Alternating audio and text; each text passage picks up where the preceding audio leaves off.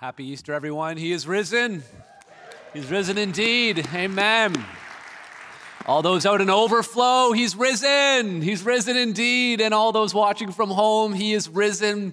He is risen indeed.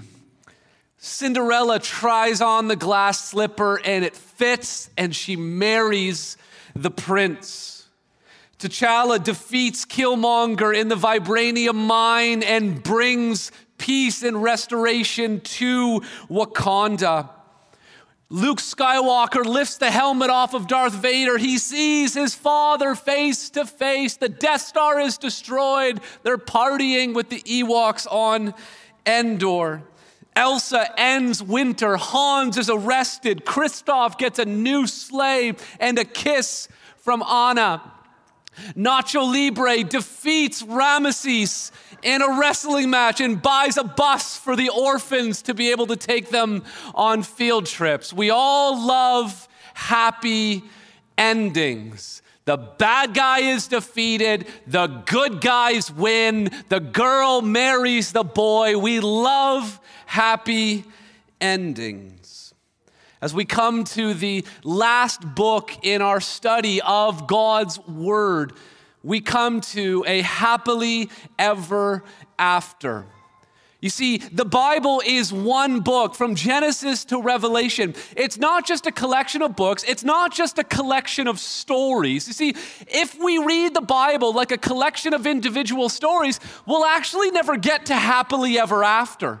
I mean, you think of some of the most famous Bible stories, like David and Goliath. David, the unlikely hero, defeats the giant Philistine Goliath. You expect happily ever after, but that's not what happens. Saul starts throwing spears at David. He chases him through the wilderness for multiple years. David finally becomes king. You expect happily ever after, but that doesn't happen. David commits adultery and homicide, and then his family falls apart, and the kingdom that he built declines, and then is eventually exiled.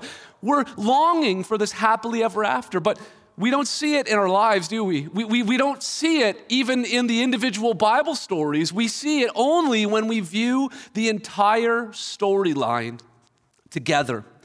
So let me bring you up to speed in terms of the story of the Bible. It begins in the book of Genesis. It means beginnings. Genesis begins by saying, in the beginning, God created the heavens and the earth. He created everything around us, and he made Adam and Eve in his image, and he gave them the responsibility and privilege of having dominion, of reigning as little kings and queens over this new creation. God put them in a paradise garden. He put the tree of life in that garden, inviting them to eat from it so that they could live forever. He put another tree called the knowledge of good and evil that they were not allowed to eat from. The serpent slithered into the garden, deceived them. They, rather than living a life with God, they wanted to live lives like gods. That's what the serpent told them. If you eat this fruit, you will become like God. And so they rebelled against God. And they were exiled from paradise. They were kicked out of Eden. But God had made a promise that one day an offspring from the woman was going to come and crush the head of the serpent and make all things right. God made the promise even more clear to Abraham, saying that even though he was old and he was old enough to be a grandfather, that he was going to be a father.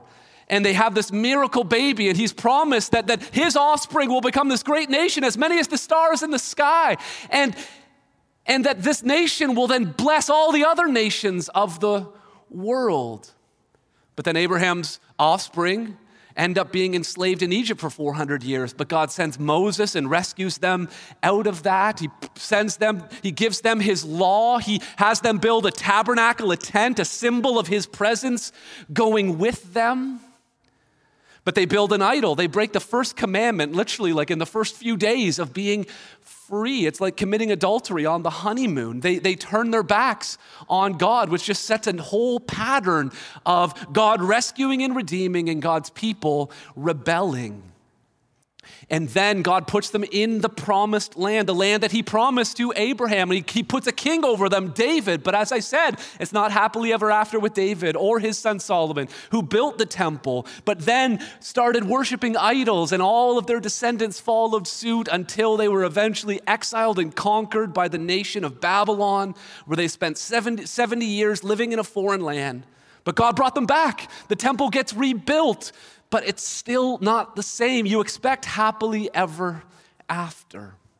And then God sends his son. And all that we're celebrating this weekend takes place. He is crucified in our place. He is crushed for our iniquities. He dies as a substitute. He is killed. He dies the death that we deserve to die. And he's laid in a tomb. But the stone is rolled away 3 days later. The women discover that it's empty. Peter and John run there, and they discover that the Lord is not there, that he is risen. And then he sends his Spirit as he ascends into heaven. He sends us his very presence, not to be around us, but in us. He sends his Spirit. Now we expect that to be happily ever after. But loved ones, as we keep reading, I mean, the way the book of Acts ends, Paul is in house arrest. He's an enemy of the state. It's not just the Jewish leaders who are persecuting the Christians now. The Roman Empire is involved in actively trying to dismantle what God has built. And all of the disciples end up getting arrested. They end up getting killed. They end up being put in exile. Where is the happily ever after? That brings us to the book of Revelation. Revelation gets its name from chapter 1, verse 1. It says the revelation of Jesus Christ. The Greek word there is apocalypsis. An apocalypse doesn't mean the end. It means the revealing, the unveiling of the happily ever after. It's written by one of Jesus' disciples. One of Jesus' disciples who was longing for the happily ever after. Look at chapter 1, verse 9. It says, I, John, your brother and partner in the tribulation and the kingdom and the patient endurance that are in Jesus, was on the island called Patmos on account of the word of God and the testimony of Jesus. John introduces himself. He's one of the disciples, one of the sons of Zebedee, James and John, the sons of Zebedee. And he says that I'm your brother. The church is meant to be a family. God is our Father, and we are all brothers and sisters together. But he also says, I'm your partner in tribulation and the kingdom and the endurance that are in Jesus. John knew tribulation. John knew what it meant to be persecuted. He and Peter went to the temple in Acts chapter 3. They heal somebody. They end up getting arrested for it. They're thrown in prison. They're beaten. John's brother, James, in Acts chapter 12, Herod executes him. John knew what he's longing for, the happily ever after. My brother's dead. He's on the island of Patmos, which is where the Romans put all of their political enemies. It was like a prison island. John's not leaving there. And he's longing for a happily ever after. He's part of this patient endurance that he mentions in verse 9. That's what the book of Revelation, that's really his aim, is to help us patiently endure the difficulty that we experience in this world, knowing that the happily ever after is not yet here. So in Revelation chapter 1, John has this vision, this incredible vision of Jesus Christ, and he's standing among the lampstands. The lampstands are a symbol for the local churches in a particular area. Let me just show you just sort of a general outline of the book of Revelation as we get started. In chapter 1, he has this vision of Jesus among the 7 lampstands. Then in chapter 2 and chapter 3, 7 letters are written to these churches. The number 7 is going to be really, really important in the book of Revelation. Then in chapter 4, John is told, come up here. And John is revealed. John gets an apocalypse. He gets a revelation. He gets a picture of a new perspective, a perspective from heaven and a perspective looking into the future. And that's what John has revealed to him. And that's what he describes in this book, a vision of what's going on in heaven and a vision of what will happen in the future. And the first thing he sees, Revelation chapter 4 and chapter 5, he sees a throne in heaven. If you're taking notes today, you can jot this down, that as we think about the happily ever after, we need to remember that even right now, even when we're waiting for it, that he reigns on his throne. He reigns on his throne. Revelation chapter 4 is all about praising God as creator. Revelation chapter 5 is praising Jesus as Redeemer. chapter 5, verse 1 says, "Then I saw in the right hand of him who is seated on the throne," that's God the Father, "a scroll written within and on the back, sealed with 7 seals." This scroll is like a title deed. It's like a last will and testament. It's an important document that once this document is open, all that is wrong will be made right. All that is broken will be built back up. And so this scroll is so significant historically and so sacred spiritually that it's sealed 7 times. Important documents like this would be written on the front and the back. This is not a surprise. That there's a scroll like this is not a surprise. The surprise is that it's sealed 7 times. I mentioned that 7 is an important number. 7 is the number of completion all throughout Scripture. It is as sealed could be. Normally you'd have 1 seal, but we got 7 seals on this scroll. And then the question is asked in verse 2, "And I saw a mighty angel proclaiming with a loud voice, 'Who is worthy to open the scroll and break its seals?'" Verse 3, "And no one in heaven or on earth or under the earth was able to open the scroll or look into it." And look at verse 4, "And I began to weep loudly because no one was found worthy to open the scroll or to look into it." Who is worthy to open this deed or this will? Who is worthy to open this important document that will lay out the restoration of all things? And John's looking around and no one is found worthy. They look in heaven, there's no one. They look on earth, there is no one who is worthy. And John weeps.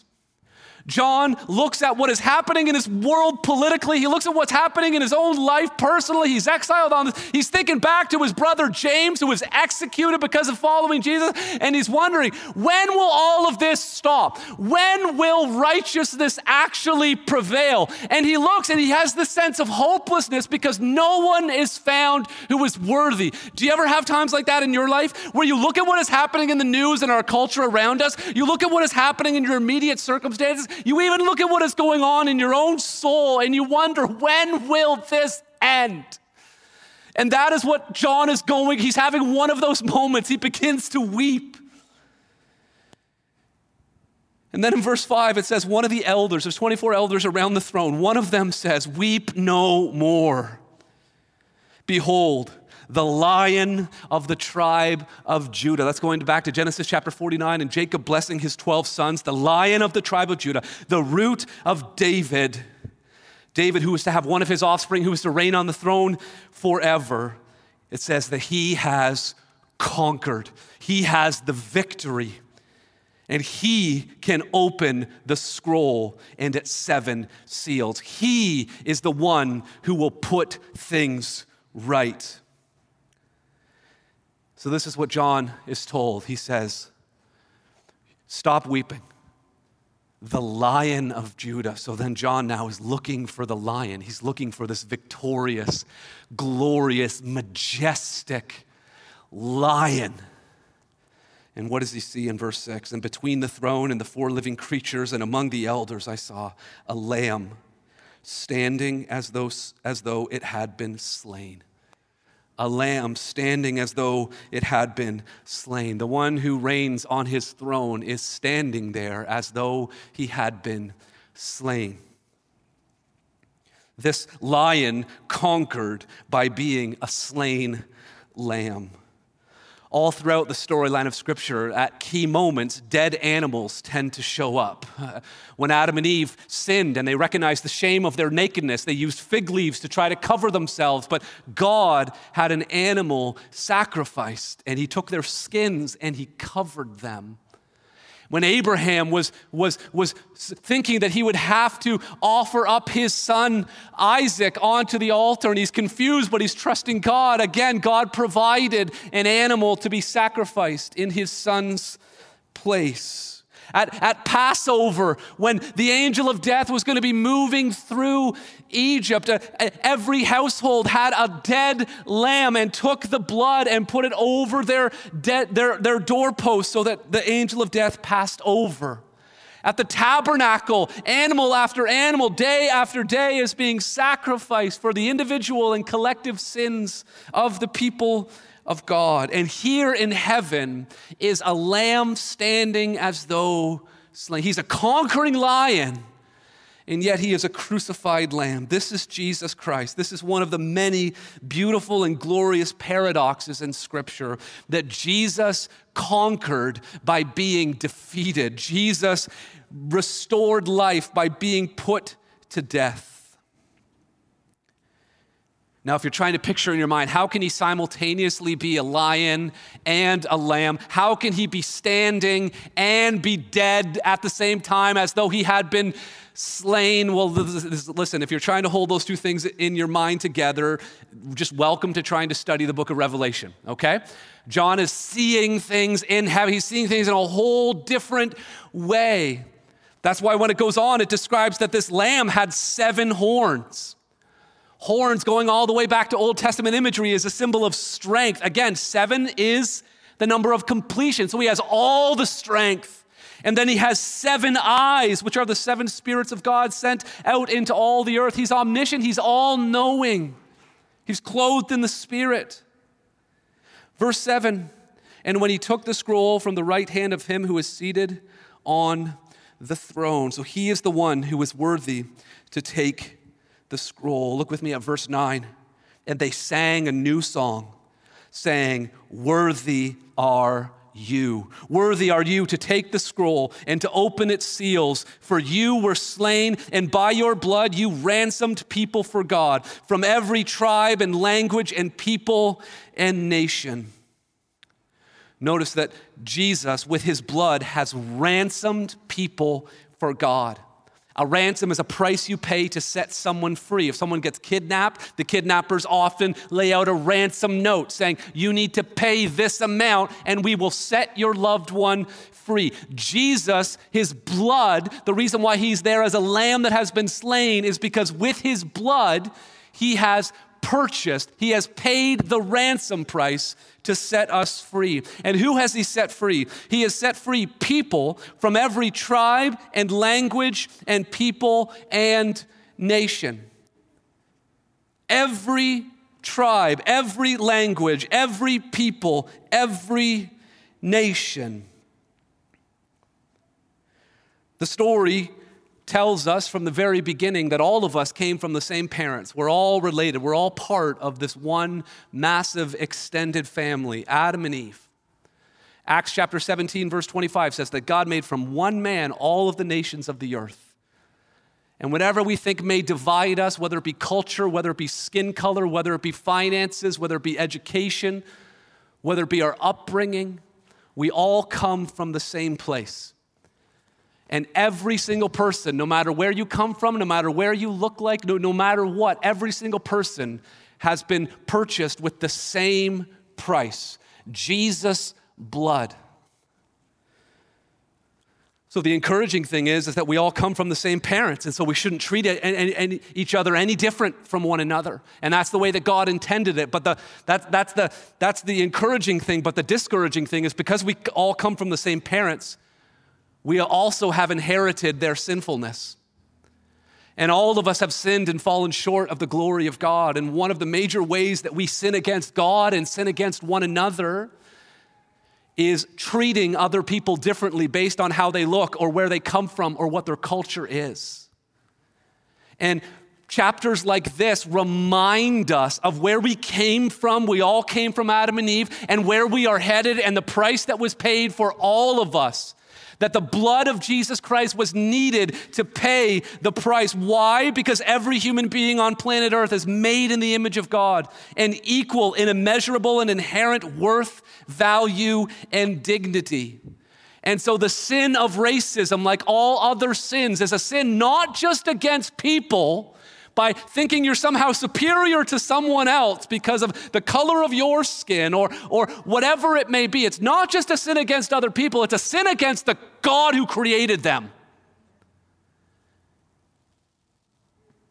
who made them in his image. And so if you are here today and you have been ransomed by the blood of Jesus Christ. We need to make sure that we are putting to death the sin of racism in our lives and in our communities, because that is not God's purpose or plan. We all came from Adam and Eve. We are all, Revelation 7 says, there's going to be an innumerable multitude, I just invented a word, an innumerable multitude standing before the throne from every tribe, language, nation, and tongue. And so we must be intentional here at Hope Church to make sure that we are loving and embracing the diverse body of believers who have all been purchased with the blood of Christ. Then look with me at verse 10. It says, and you have made them a kingdom and priests to our God, and they shall reign on the earth. They shall reign on the earth. Again, he's going to open the seals. He's going to make things right. He's going to put things back the way they were meant to be. Remember what God said in Genesis chapter 1, verse 28. Let me show you here on the screen. Be fruitful and multiply, and fill the earth and subdue it, and have dominion. Be little kings and queens. Rule and reign over the fish of the sea, over the birds of the heavens, and over every living thing that moves on the earth. So Jesus is worthy. He is the Lamb who is slain. He has ransomed us so that we could reign with him. But the truth is, when we look at our world, Christians, those purchased by the blood, we're certainly not reigning right now. We're certainly not the ones who are in charge. What about those who are ruling and reigning? What about those who oppress the people of God and the people of this earth? What about them? That leads us to our second point as we study the book of Revelation, as we reveal as God reveals what's happening in heaven and what will happen in the future. So we know that in heaven, God is reigning on his throne. Jot this down secondly. He will conquer all evil. He will conquer all evil. Let's bring our little diagram outline of the book of Revelation back on the screen. So now we're in chapter 6 and chapter 7 where the 7 seals are opened. Once the 7th seal is open, that introduces another 7. Are you noticing that John is kind of into sevens? So you got 7 letters, 7 seals, then 7 trumpets. This is God enacting the sort of the last play, the final act in human history. Then we come to Revelation chapter 12, and we're introduced to this dragon, or should I say reintroduced, because we met him in Genesis chapter 3. Genesis 12 has this vision of this woman who is about to give birth. We think about Eve when she's to be the mother of all living. We think about the people of Israel and the promise of the offspring. We think about the church of Jesus Christ as the bride of Christ. There is this woman that is giving birth. And then in verse 3 it says, and another sign appeared in heaven. Behold, a great red dragon with 7 heads and 10 horns. And on his head, 7 diadems. Those are crowns. He's got some measure of authority on these multiple heads, multiple horns. Verse 4, his tail swept away 1/3 of the stars of heaven and cast them down to earth. Notice this. And the dragon stood before the woman who was about to give birth, so that when she bore her child, he might devour it. So this dragon is intent on destroying the offspring of this woman. So you think about it. You think about Cain killing Abel, destroying the offspring. You think about Pharaoh in Egypt killing the offspring of the little Hebrew babies. You think about Herod trying to decimate all the little boys in the city of Bethlehem when Jesus was born. We see the devil is intent on destroying the offspring. He was even intent on destroying Jesus on the cross. But Revelation 12 tells us that Jesus was caught up to heaven, that he will rule the nations with a rod of iron. There's a war in heaven. The devil is sent down to earth. And then while he's on earth, he begins enacting a counterfeit creation. Satan can't create things on his own. He's not a creator. He's a creature. And all he can do is counterfeit and imitate what God has created. Then we get into chapter 13 and we're introduced to these beasts. Look at chapter 13, verse 1.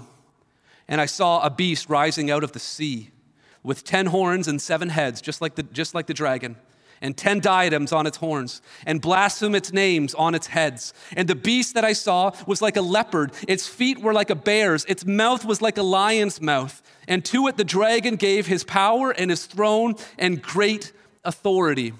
So again, you're trying to picture this in your mind. It's got multiple horns. It looks kind of like a bear, kind of like a leopard, kind of like a lion. Well, what is going on here? Well, back in Daniel had visions of beasts, and they represented empires. He not only had the vision, he was also given the interpretation of the vision. And he was looking forward. There was an apocalypse for Daniel. There was a revelation for him where he was able to see into the future. And the 10 horns represented Rome. The leopard represented Greece. The bear represented Persia. And the lion represented Babylon. But now here, we have the accumulation of all these world powers that had opposed the people of God at different times. Now they've all come together in one super beast with all of this power. And the devil gives him all the power and authority that the devil has, he gives to this beast. Then look at verse 3. One of his heads seemed to have a mortal wound, but its mortal wound was healed. So there's sort of this imitation resurrection that this beast has. Verse 4 says, they worshiped the dragon, for he had given his authority to the beast, and they worshiped the beast, saying, who is like the beast? Verse 5 says, and the beast was given a mouth, uttering haughty and blasphemous words. It was allowed to exercise authority for 42 months. That's 3.5 years, half of 7. He was allowed. You see, don't get the wrong impression that as you're reading the book of Revelation and the dragon's doing this and the beast is doing that somehow the dragon and the beast are in charge. No, they're allowed, they're permitted to have authority by none other than God. Look at verse 7. It was also allowed to make war on the saints and to conquer them. All authority was given it over every tribe and people and language and nation. And all who dwell on earth will worship it. Everyone whose name has not been written before the foundation of the world in the book of life of the Lamb who was slain. And so there's this beast, and it's a picture of all of the world powers coming together. Every historical kingdom and all of their power is nothing compared to this beast. It has all of this authority. God permits this beast to have authority. Look at chapter 13, verse 11. Then I saw another beast rising out of the earth. So there's this second beast who's sort of like the PR public relations representative for the beast, and he makes boasts about the beast and all of these things. But Satan is simply counterfeiting. Here's the dragon making his own unholy trinity. You got the dragon and 2 beasts, just like the Holy Trinity, Father, Son, and Spirit. Let's drill a little bit deeper into the imitation that the beast is doing. Can we get the beast diagram up on the screen here? So the beast had a mortal wound that was healed, like a phony resurrection. And remember Revelation 5, the Lamb was standing as though slain. The beast had multiple horns as a sign of strength, but Jesus has 7 horns, ultimate strength. And chapter 13, verse 7 has said that this beast had authority over every tribe, people, language, and nation. But the Lamb had ransomed people from every tribe, people, language, and nation. And it seems like everything's going the beast's way because people all over the earth worship the beast. But remember, in Revelation 5, the Lamb is the one on the throne. And not only are people worshiping him on earth and under the earth, but also they are worshiping him in heaven. He is the one with true authority.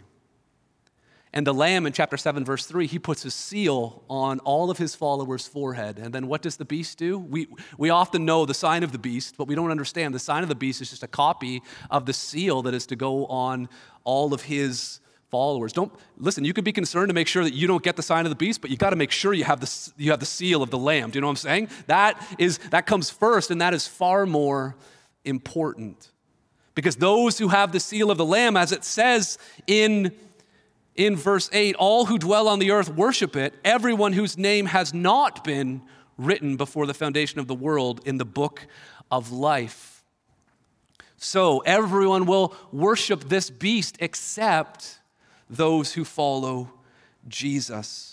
So we're introduced to the dragon and these two beasts. Let's bring the outline of the book of Revelation back on the screen. Then in chapter 15 and 16, we are introduced to another seven. 7 bowls are poured out on the planet. And then we're introduced to another picture of evil in Revelation chapter 17, the great prostitute, Babylon. Look with me at chapter 17, verse 3.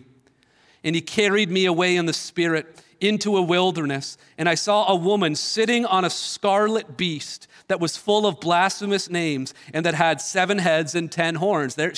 So this woman is riding on the beast. Verse 4, the woman was arrayed in purple and scarlet and adorned with gold and jewels and pearls, holding in her hand a golden cup full of abominations and the impurities of her sexual immorality. And on her forehead was written a name of mystery, Babylon the Great, mother of prostitutes and of earth's abominations. And I saw the woman drunk with the blood of the saints, the blood of the martyrs of Jesus.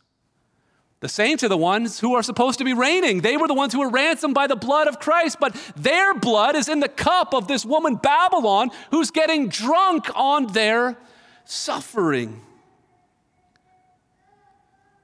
Notice how the beast was all about power, the leopard, the lion, the coming together of all of these evil empires, the horns, the sign of strength, this raw, coercive, political, and military power. But riding on the beast is this prostitute who's not all about power, all about pleasure. Just all about live however you want to live and sexual immorality and go ahead and get drunk. And her name is Babylon. As we follow the storyline of Scripture, we remember that Babylon was the place where the people of God had to live while they were in exile. And they were the people that were telling people like Daniel, who were trying to remain faithful, eat this food, bow before this statue, stop praying to your God. And Babylon represents this pressure to conform. So there's we're in John's generation, and our generation, and every generation of Christians throughout all of history, each generation has been able to read their own situation and circumstances into the book of Revelation. And we're all trying to figure out how all of this will make sense. And all of us throughout history have seen different things in our own life. Now, can you not see this happening in our world right now? A powerful, coercive government. Can you see that? Can we see that beginning to form? And can we see riding on that powerful, coercive government is this call to live pleasurably, to live in sexual immorality, to live in any way? Can you at least imagine that could be happening in our world today? You see, loved ones, we are called, Revelation chapter 18, verse 4 says, come out of Babylon. A call to the saints, come out of her. Do not be like Daniel. Don't conform. Don't go along for the ride. I know there's political pressure. I know there's cultural pressure. I know there's the lure of temptation that goes along with all of that as well. But persevere. Remember, John said, I'm your partner in tribulation and in patient endurance. And this is what we are called to. We're called to live separately, even while we find ourselves in our own sort of Babylonian exile. And as we patiently endure, we'll see what so often happens. How many battles in the Old Testament does it happen where the enemies end up fighting against one another and the people of Israel don't have to do anything? That's what happens in Revelation 17. The beast that the prostitute is riding on turns on the prostitute and devours the prostitute. And then in Revelation 18, we have all of these songs about the fall of Babylon. And remember, Satan's always doing the counterfeit thing.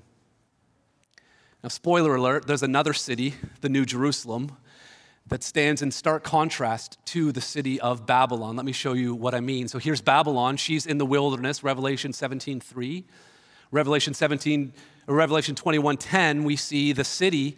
When John goes to see the city, he goes onto a high mountain. Chapter 17, Babylon is a prostitute. Chapter 21, verse 9, the new city is the bride of the Lamb. There's purity, there's devotion, there's holiness. The city of Babylon is clothed in purple and scarlet.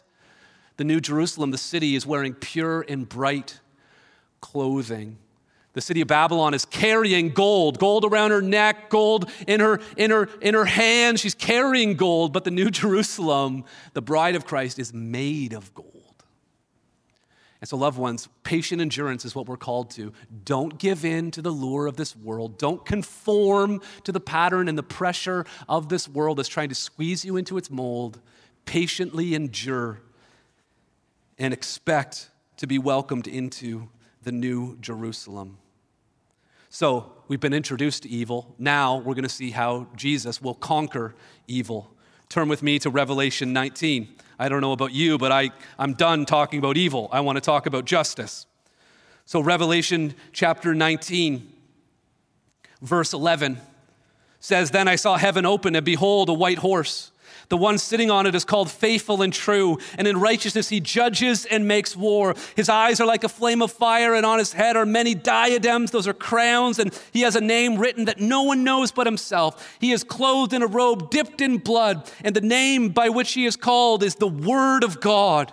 And the armies of heaven, arrayed in fine linen, white and pure, were following him on white horses. From his mouth comes a sharp sword with which to strike down the nations, and he will rule them with a rod of iron. He will tread the winepress of the fury of the wrath of God the Almighty. On his robe and on his thigh he has a name written, King of Kings and Lord of Lords." These beasts may have crowns on their heads and their horns, but there is one who is on the throne. And there is one who is the King of Kings. And so Jesus shows up to make things right. And then I love this. Look at verse 19.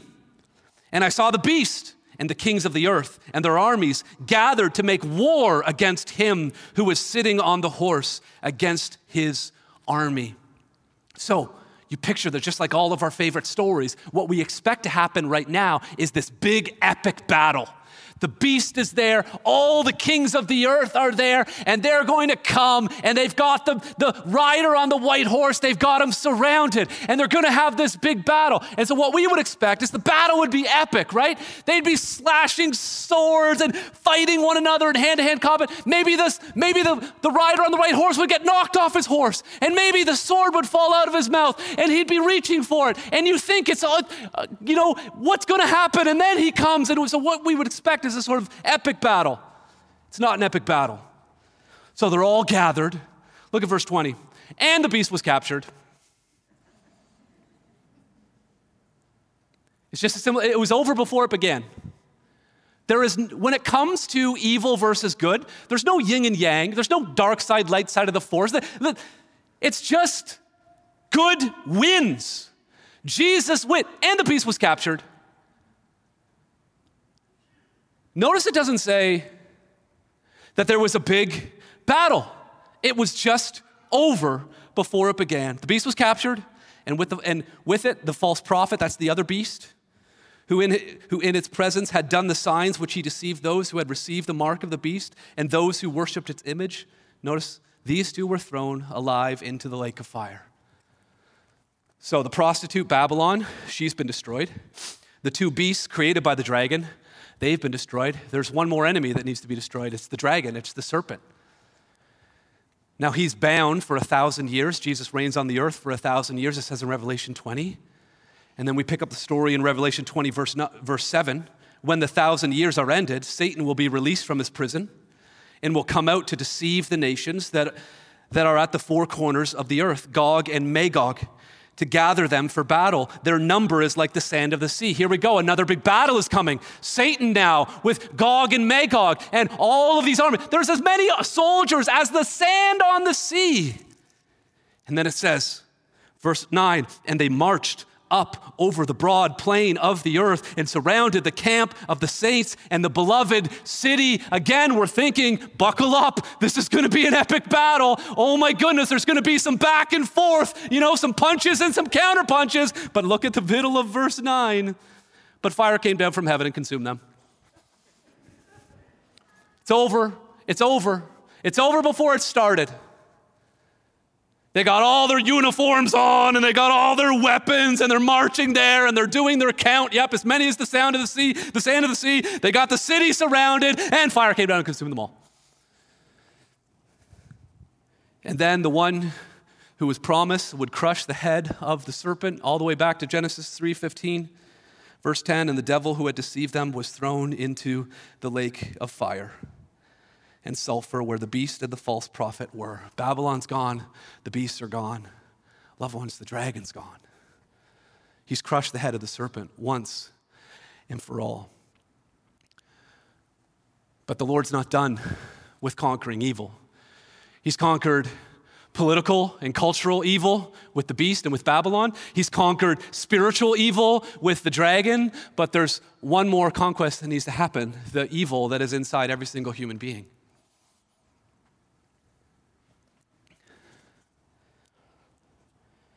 So it says in verse 11 of Revelation 20, then I saw a great white throne, and him who was seated on it. From his presence, earth and sky fled away, and no place was found for them. You can't escape this throne, even the earth and the sky. Verse 12, and I saw the dead, great and small, standing before the throne, and books were opened. Then another book was opened, which is the book of life, and the dead were judged by what was written in the books according to what they had done. Notice everyone's there, small and great, old and young, rich and poor, wherever you were born, whatever culture you is, whatever color your skin is, everyone is there before the throne. There's the throne and then there's books. And in the books is written everything that all of us have ever done. And it says that people will be judged according to what they had done. They're going to go through the books line by line, sin by sin. Now, some of us think, well, I'm going to bring my own book, and I'm going to talk about the good things that I've done. Well, does that work in the court of law? If someone's accused of a crime, does the good deeds of the person, do you get off for drinking and driving if the day before you helped an old lady cross the street? No, you're still guilty of drinking and driving. Do you get off for murder because you volunteer at the homeless shelter? No, you still are guilty of murder. That doesn't change what you're guilty of. So people will be judged according to what they have done. And then in verse 15 it says, if anyone's name was not found written in the book of life, was thrown into the lake of fire. So God's judgment is just and right. We may not see it in our everyday lives, but there is a day of reckoning that is coming. Everything's being written down. Every unsolved mystery, every unsolved murder or crime, every conspiracy, every cover-up. Things people in this room, you think you're getting away with. People watching on the screen right now, you think you're not going to get away with it. It's being written down. You will be judged. The books are there. But loved ones, the Bible tells us right here that there's another book. And regardless of what is written about you in all of these books for your judgment, if your name is written in the other book, you escape the lake of fire. You escape the punishment that all of us deserve. Why? Because the Lamb was slain. Because he has ransomed you. He shed his blood so that we could have our name written in the book of life. Loved ones, this is the gospel. Christ came so that we could escape the judgment that all of us deserve. And so those of us who have our names written in the book of life, and please be sure, are you sure that you have repented of your sin and placed your faith in Jesus Christ for forgiveness? Do you believe that he suffered and died for you on the cross? Is your name written in the book of life? Is it?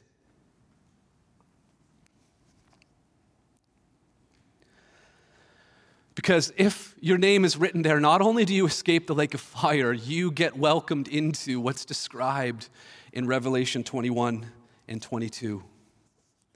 Which brings us to our third point. So we've talked about how Jesus reigns on his throne and that he will conquer all evil. And then lastly, he will dwell among his people. He will dwell among his people. Let's bring up the kind of diagram outlining how this all fits together. So we've just hit chapter 19 and 20. That's the battles and the judgment where the beast and the dragon are destroyed. The judgment where everyone whose name is not written in the book of life is thrown into the lake of fire. And then in chapter 21 and 22, we're given a picture of a new heavens and a new earth.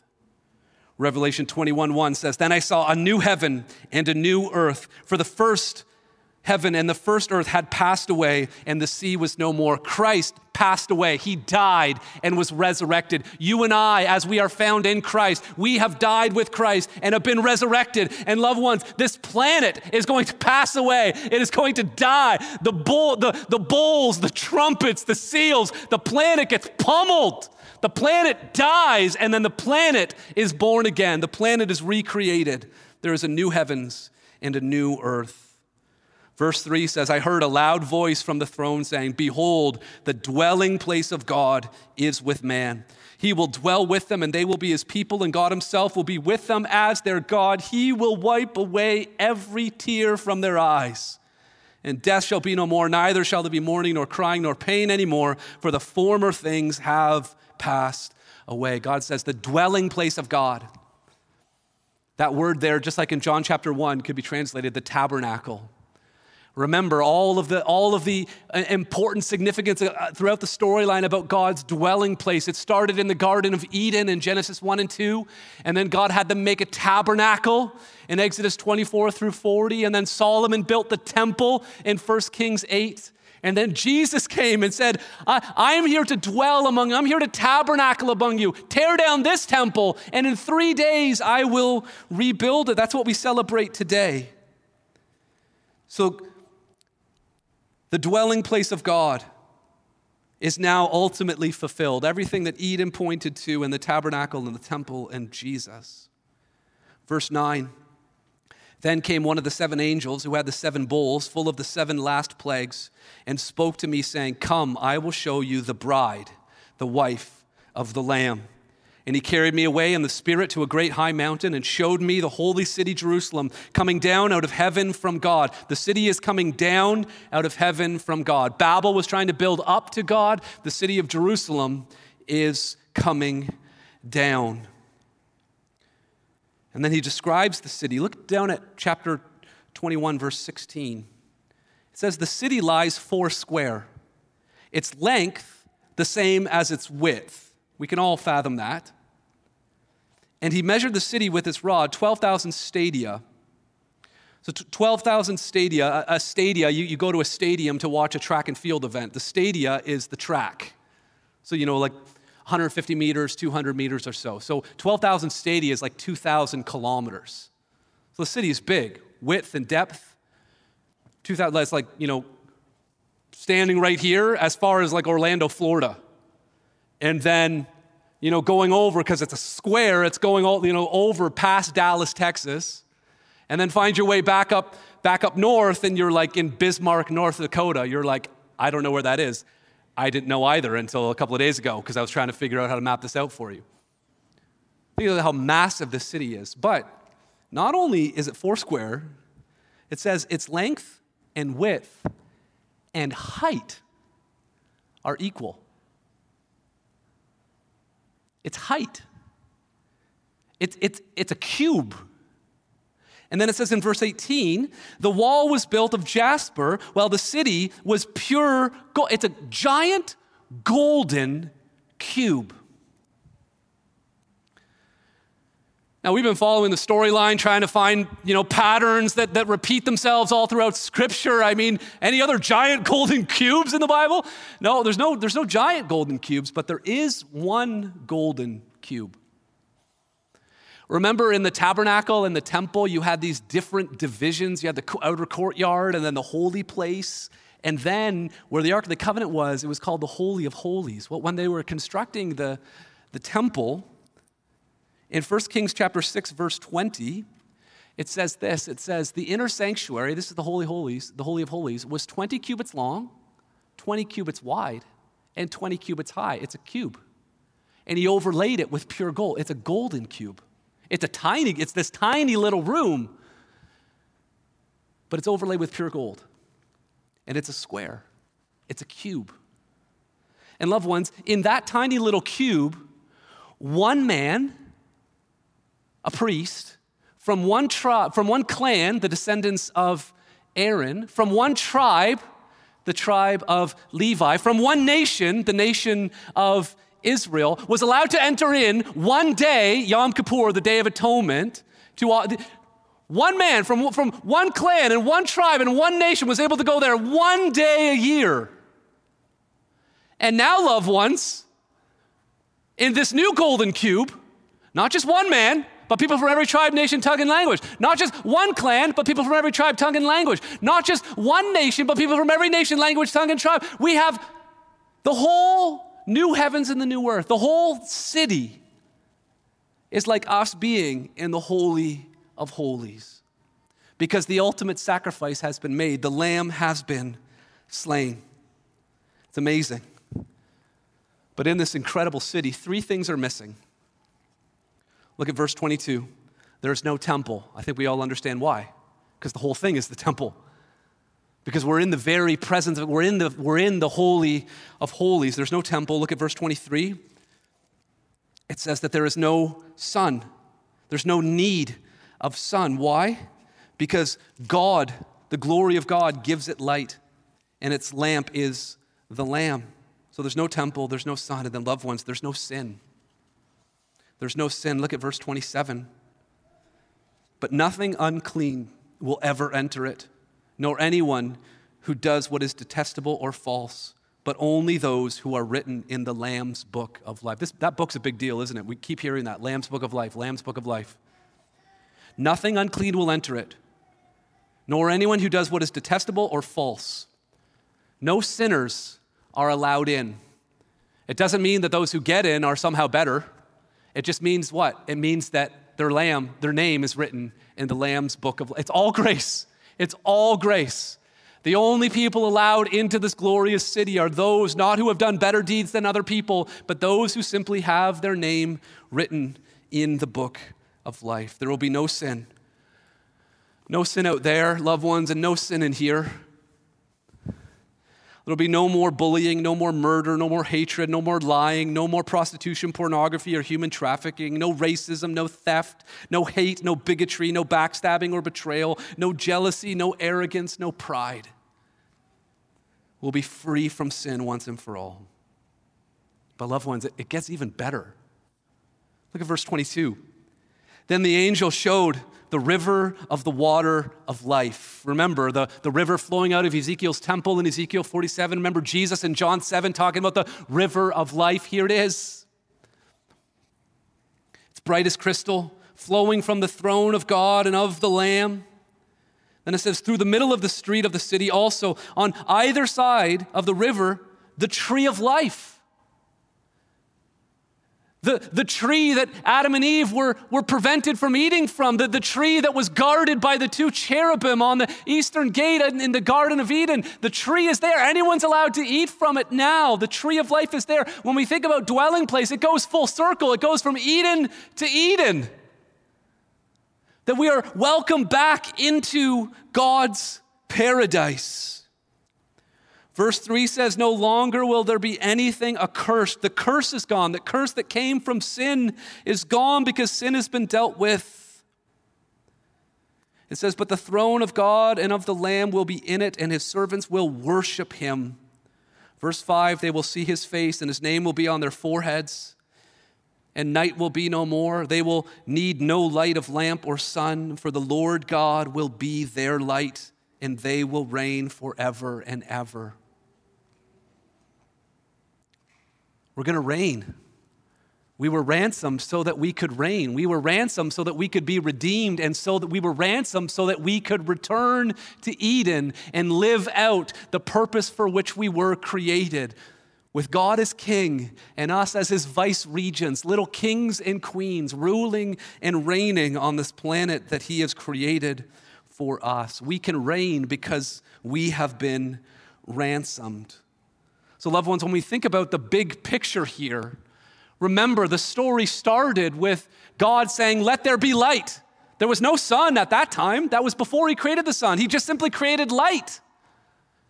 And he created all things. He created the paradise, the Garden of Eden that had the tree of life. He blessed the people. Human beings were created to reign. He gave them dominion, but in slithered the serpent, which brought sin and a curse and death. But because Jesus Christ died and crushed the head of the serpent, from death we move to life. The curse has been taken away, Revelation 21:3. The serpent has been destroyed, Revelation 20:10. Humans reign, Revelation 22:5. They get to eat from the tree of life, Revelation 22:2. And there's no need for sun, because the God who said, "Let there be light," and can have light without a sun, is the one there dwelling in our midst. Loved ones, this is the storyline. This is the happily ever after. And notice that the end of the story is really just a beginning. We're back to the beginning here. When I think about some of my favorite stories outside of the Bible, there's really nothing that I love more than C.S. Lewis's Chronicles of Narnia.